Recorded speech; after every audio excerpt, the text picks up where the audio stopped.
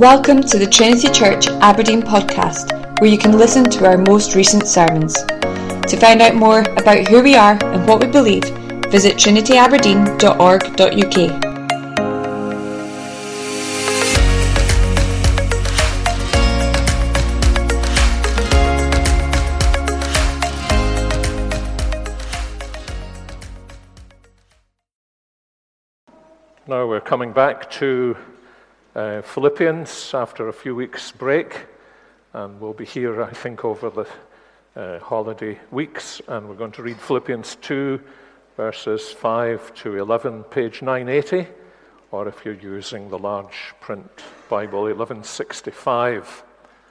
As you're turning there, I think I can say from long experience, from many people saying, I came to hear you preach, but you weren't there, that if you're a former member of Trinity and have come back with the hope of hearing David Gibson preach, then it's Murphy's Law in the ecclesiastical form.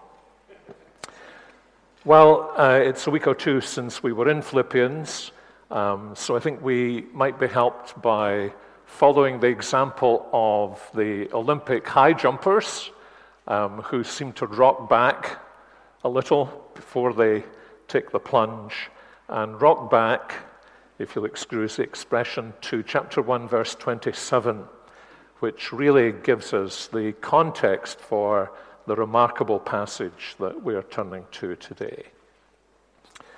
So, chapter 1, verse 27, only let your manner of life be worthy of the gospel of Christ, so that whether I come and see you or am absent, I may hear of you that you are standing firm in one spirit, with one mind striving side by side for the faith of the gospel, and not frightened in anything by your opponents.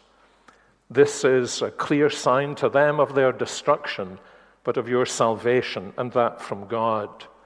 For it has been granted to you that for the sake of Christ you should not only believe in him, but also suffer for his sake, engaged in the same conflict that you saw I had, and now hear that I still have. So, if there is any encouragement in Christ, any comfort from love, any participation in the Spirit, any affection and sympathy, complete my joy by being of the same mind, having the same love, being in full accord and of one mind. Do nothing from rivalry or conceit, but in humility count others more significant than yourselves. Let each of you look not only to his own interests, but also to the interests of others. Have this mind among yourselves, which is yours in Christ Jesus, who, though he was in the form of God, did not count equality with God a thing to be grasped, but made himself nothing, taking the form of a servant. Incidentally, I think it would have been much healthier if the translators had translated that, emptied himself rather than made himself nothing, which in fact is not what Jesus did. He did not make himself nothing. So he emptied himself, taking the form of a servant, being born in the likeness of men, and being found in human form, he humbled himself by becoming obedient to the point of death, even death on a cross.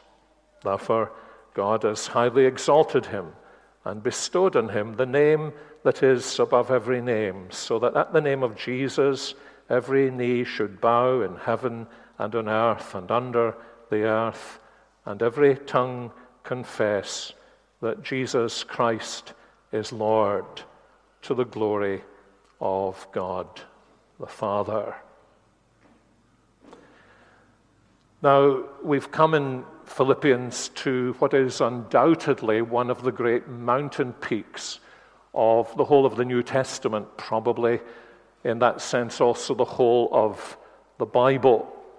And I think even as we read these verses, although they are set out as prose, You can sense, and would have sensed from the two hymns we've sung, and will sense from the next two hymns that we sing, that they have a very lyrical quality to them. So much so that some commentators have believed that they actually were originally a hymn in the New Testament church. And Drew has obviously ransacked the hymns based on Philippians 2:5 to 11 to help us get this into our minds. Personally, I suspect that this is much more a confession of the early Christian church, perhaps written by Paul for use in the churches that he planted and served. But in any case, he waxes eloquent. There is, in this sense, a taste of the end of Romans 8 in the way in which he speaks here, and in this form in which he describes the person and work of the Lord Jesus, coming from the highest position in heaven to the lowest position on earth in order to be exalted back to the highest position and to be worshipped by every creature. It's one of the great New Testament passages. Some would say the greatest New Testament passage on the person and work of the Lord Jesus Christ. But there's something very striking about this passage, as well as similar passages. And that is, every single one of them describing the person and work of Jesus Christ seems to have in view the personal transformation of Christians. Always seems to have a pastoral and practical intent.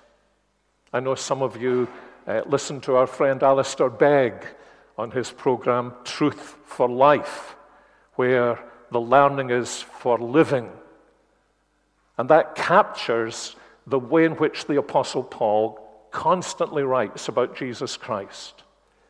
I think there is really no exception to this, that Jesus Christ is set before us in order to have one of three effects.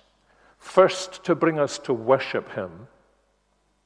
Second, to enable us to become like him. And thirdly, to deal with dysfunctions in our lives or in the life of a church family. And you can sense that these verses actually do all of these. We are singing them in various ways because they bring us to worship him, to join those knees that will bow to him and call him Lord. And they also serve to transform us, and that we will see. But they're also set within the context of Paul's concern about dysfunction in our Christian lives, and also his concern that there may be the beginnings of dysfunction in the Christian church at Philippi, which he obviously loves so much. He calls them his joy and crown congregation. He embraces them in a variety of ways. But he's also conscious, perhaps knowing Jesus' statement that where Christ builds his church, the gates of hell seek to destroy it. That there are forces encroaching on the church at Philippi. And the value of what he says here is because these powers always encroach on every single real Christian church. A kind of intimidation that comes from outside, whether by persecution or, in the case of the church in Philippi, by false teaching. And he deals with that in chapter 3. Or internally, forces that arise within the church, that cause division in the church, that cause dissension and alienation, that are destructive not only of the church's fellowship and the church's unity, but inevitably destructive of the power of the church's witness.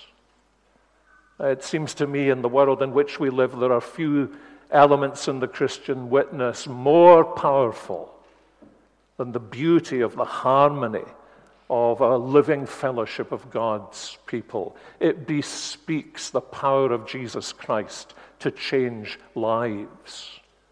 And Paul is concerned about this in different ways. Later on in chapter 2, he gives little hints that there may be murmuring and complaining. In chapter 4, he actually calls out 2 of the women in the church.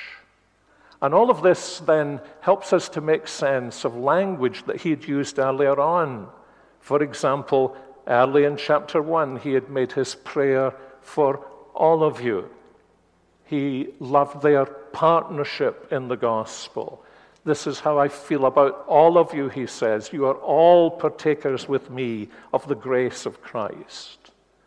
And then at the end of chapter 1 and into the beginning of chapter 2, he's calling them to stand firm in one spirit, with one mind, striving side by side. Verse 2, having the same mind, having the same love, having full accord, having one mind. And all of those little phrases that, if you're anything like me, your eye tends to skip over because you know that the meaty stuff is coming, is actually saying, and are these a dozen different expressions, that his great concern here is for the power of their witness as a church that is united. And as I think I hinted last time, although I will not charge you with remembering, I do remember 100 years ago, just up the road, hearing the late John Stott say, when I was a member of the Christian Union here, the secret of Christian unity is humility. And I had the temerity to add to that, but the secret of humility is Jesus Christ. The secret of unity is the humility that we express to one another. But the secret of that humility does not lie in ourselves. It doesn't lie in our strenuous efforts to say to ourselves when we fail, I must try to be more humble. For the Apostle Paul, it always lies in this. The secret of humility is to be found in Jesus Christ. Because humility, as we know, is not simply our ability to think less of ourselves. Real humility involves being delivered from thinking about ourselves at all. Some of you will know the hymn by Anna Laetitia Waring. There's this marvelous line in it about a heart at leisure from itself to soothe and sympathize. And it's telling, isn't it? So long as my heart is taken up with myself, even if my heart is taken up with myself and my efforts to be humble, I'm simply engrossed with myself and not set free from myself. Not in the language the Apostle Paul uses, experiencing the reality of being crucified to myself, in order that I, like Christ, might be set free to live for others. And the way in which this is produced in us, Paul is saying in chapter 2, verse 5, is when we have this mind among ourselves, and therefore in each of us, that we find in Jesus Christ. In Jesus Christ. And I think the logic of what Paul is saying here, as the sermon title indicates, requires us to step back from this passage and see that Paul is actually speaking here about 3 minds or 3 mindsets. In the order of the text, there is the mindset that we are to have, the mindset that Christ has, and the mindset that God the Father has. But that first, our mindset, although he mentions it first, is actually altogether dependent on the two other mindsets. And so I want to look at these three mindsets in that order: the mind of Christ, the mind of God the Father, and the mind of the Christian believer, and spend more time on the first, I'll tell you that in advance, than on the second and the third, because the other two flow. What does he have to say about the mindset of Christ? And you'll see that he gives us two perspectives on the mindset of Christ. He gives us a perspective on Christ's divine identity. He was in the form of God. Now, Paul operated intellectually in two worlds, I think, a Hellenistic world, a Greek world, the world of the Roman Empire, the world of the Greek philosophical tradition on the one hand, into which he spoke, but also from the background of the Old Testament scriptures. And that to me is suggestive of the fact that when he says that Christ was in the form of God, he probably means two things. The first is that he really was divine, that he had the form of God in the sense that his very nature is a divine nature. And that, of course, is the teaching of the whole of the New Testament.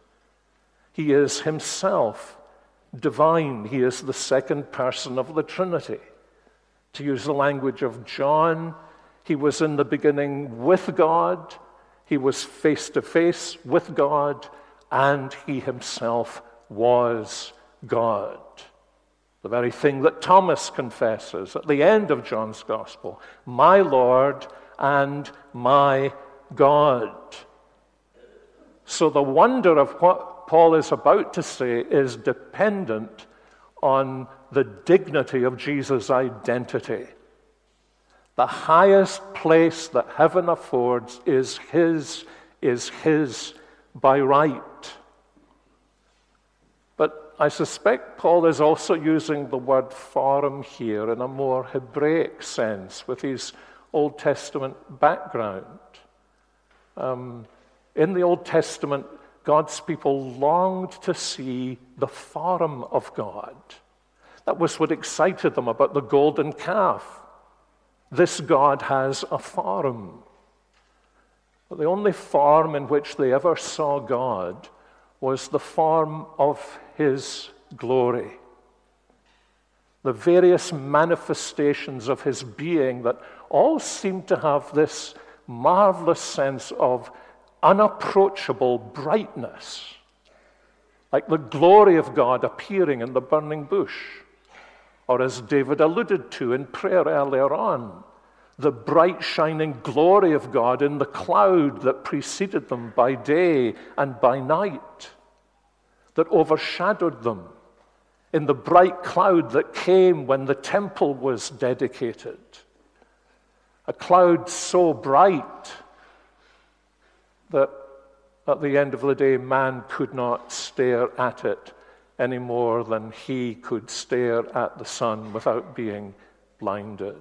And so Moses, who wants to see the form of God, is placed into the rock, and he sees only the backside of the passing of the sheer glory of God. The glory of God that the seraphim saw in Isaiah chapter 6, but had to veil their faces.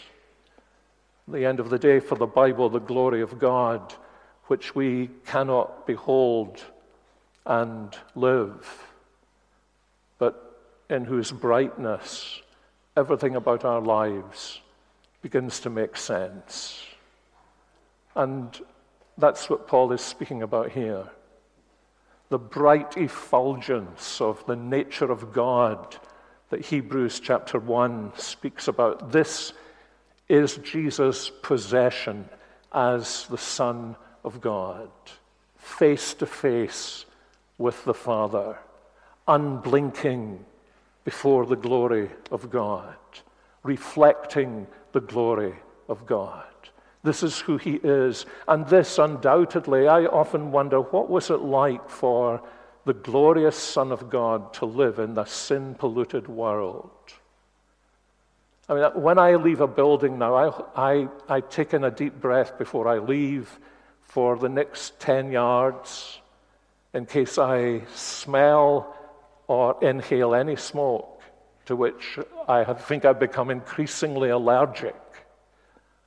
And I often think, what must it have been like for Jesus to be constantly sensing he was surrounded by sin and shame and failure and rebellion against God?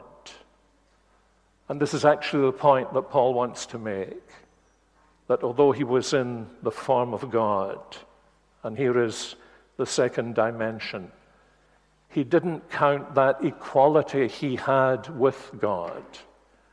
Clearly, Paul is making the point. He was himself God. He had equality with God.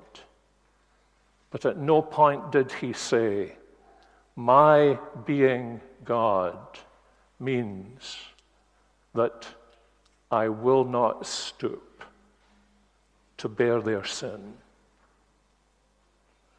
That's why I think it's so important, and maybe the church's version has improved the translation of Philippians chapter 2. I should have looked that up. He didn't empty himself by becoming nothing. The wonder of the incarnation is that he remained everything he was, although rarely showing his transcendent glory.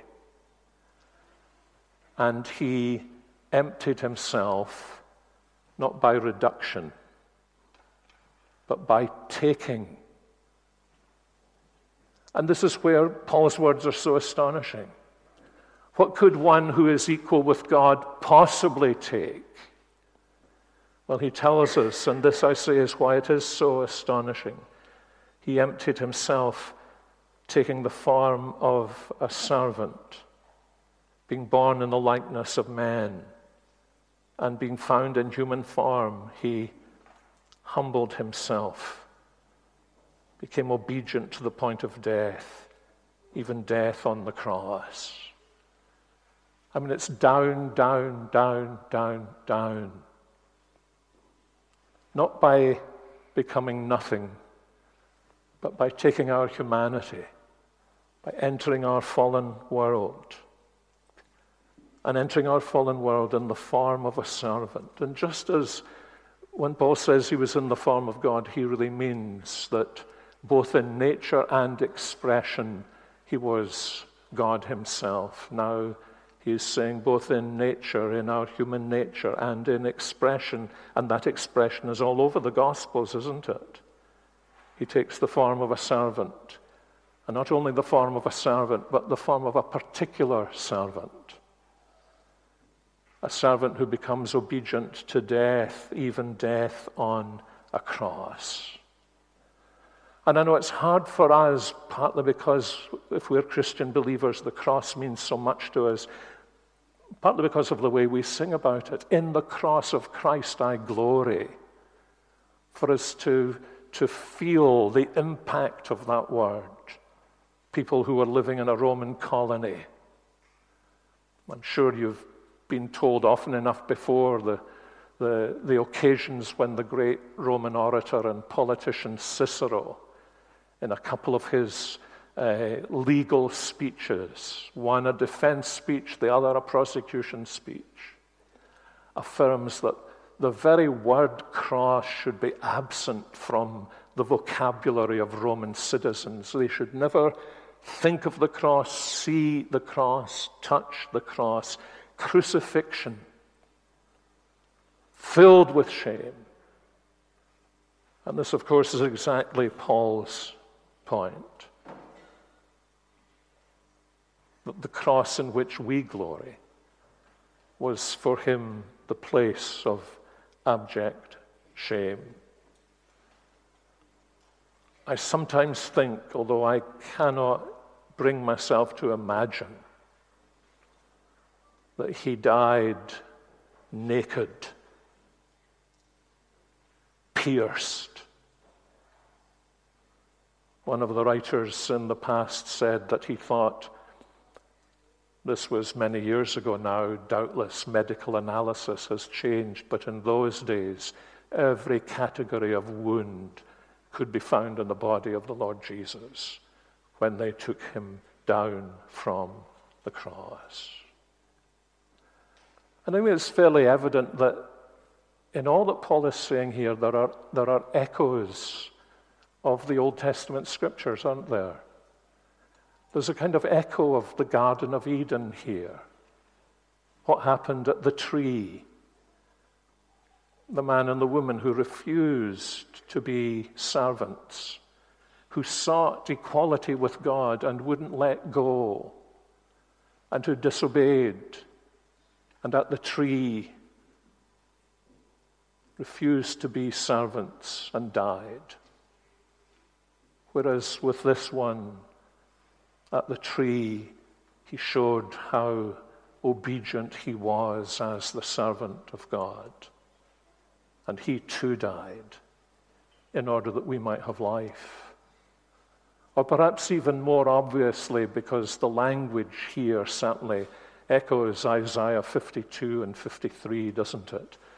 That the one who is highly exalted would become the servant of the Lord, who for our sakes and for our salvation would die on the cross. And it's in the light of that, the big thing in this passage, the mind of Christ, it's in the light of that, in a way I think Paul relieves the tension of this, because this is not the end. And he turns to reflect for a moment on the mind of the Father. What did the Father make of this? And here is the relief that the Father looked on this and exalted his Son, and gave him the name that is above every name, that at the name of Jesus, every knee should bow and call Jesus Lord, to the glory of the Father, and every tongue confess before him in heaven and on earth and even under the earth.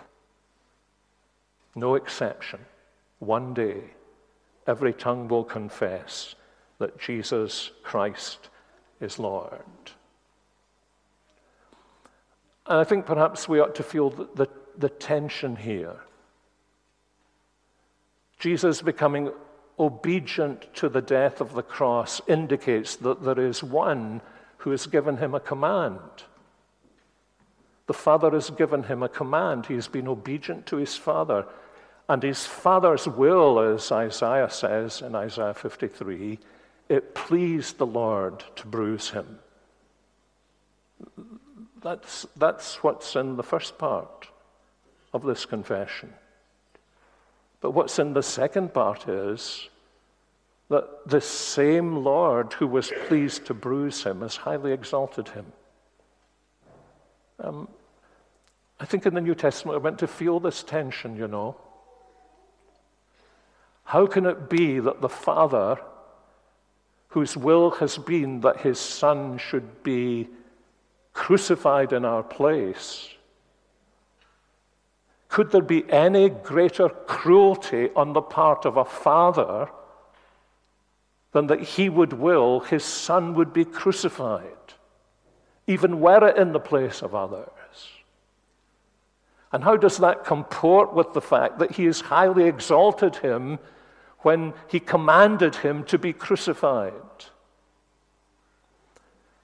And the answer, of course, lies in the fact that that crucifixion was his filial obedience to the plan that he had shared in eternity with his Father. There is a place where Jesus himself gives us an insight into the significance of this tremendous tension between the awful outpouring of God's judgment upon his Son and the fact that he highly exalts him. It's in what Jesus says in John chapter 10 when he says this: the reason the reason the Father loves me is because I lay down my life. Some of you are fathers, mothers. You go and watch your children perform or play in a team or play an individual sport, and because you're restrained Christians, you don't get into fights with the other parents, but there are moments when your son runs down the touchline or your daughter scores a goal or she plays beautifully, where everything in you rises and you think, that's my son, that's my daughter. I've always loved them. But I love them now because of the way they're fulfilling the potential that I saw in them. And the moment in the heart of God the Father, in the whole of human history, when I think we can say he had like experience,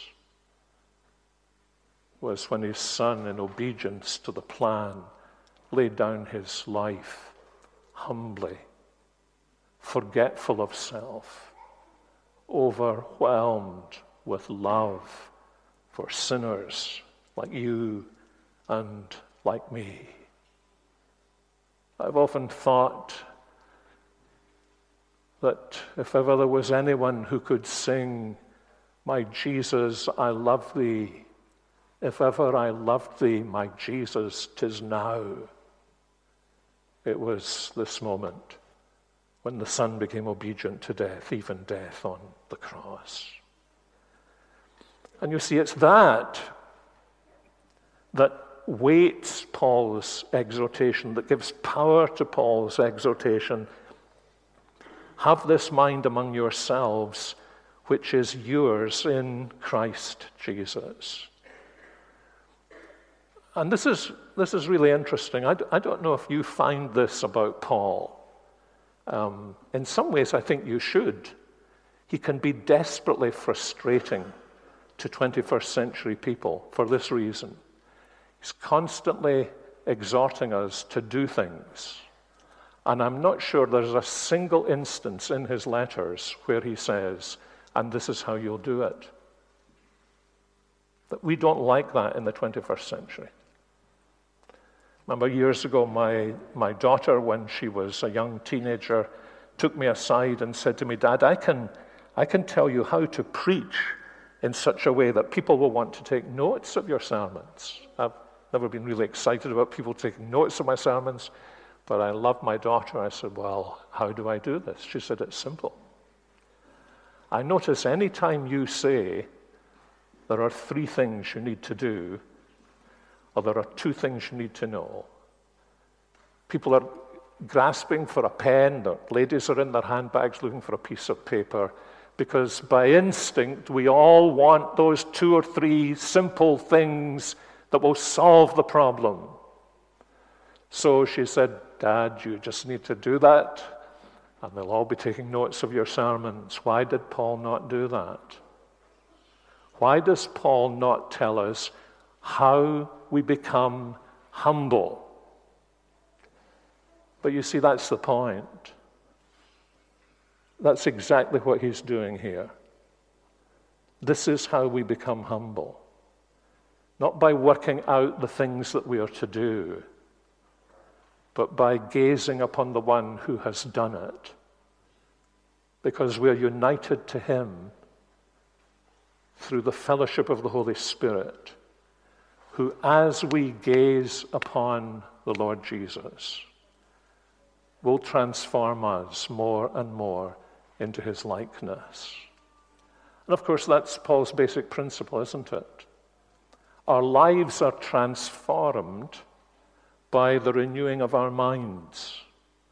Or as he puts at the end of 2 Corinthians 3, he says, "You know, my kinsmen according to the flesh look at the scriptures, and there's a veil over their faces, and they cannot penetrate to see through the veil to the person of the Lord Jesus.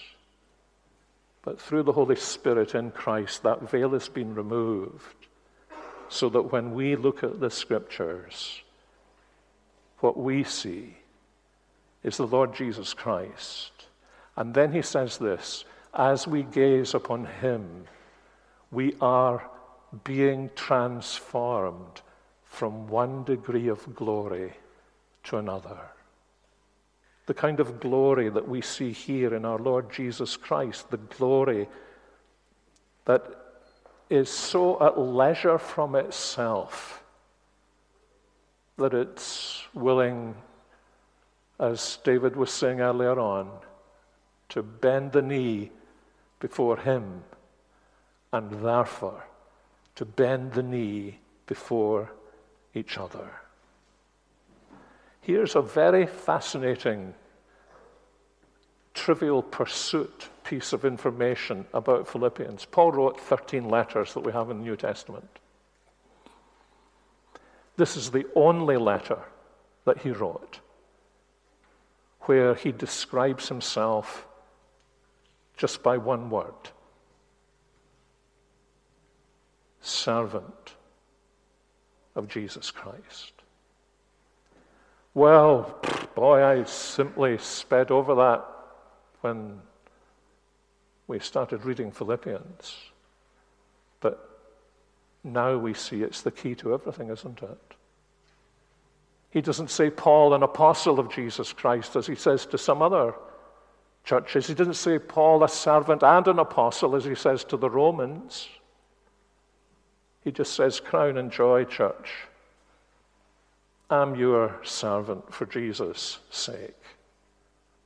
And for Jesus' sake, in Jesus, be servants of one another. And so in all my struggles to be obedient to this exhortation, the one thing needful, the one thing that will cure me from my self-obsession and therefore that bondage that means I'm not at leisure to serve others, is that my mind is filled with Christ and my affections are fully towards him. And when that is true, the transformation begins to take place. By the Spirit, who Christ is, what he has done, begins to embed itself in me. So that just as Simon Peter never describes the scene that John does in John 13 when Jesus left the place of preeminence and took the servant's towel and washed the disciples' feet before he returned to the place of preeminence. That picture was permanently embedded in Peter's mind, which is why towards the close of his first letter he says, now all of you, clothe yourselves with humility. Clothe yourselves with humility. I guess the color has probably gone out of fashion these days, but the color mauve was invented by a young man by the name of William Perkin. And he became a very fine, confessing Christian believer.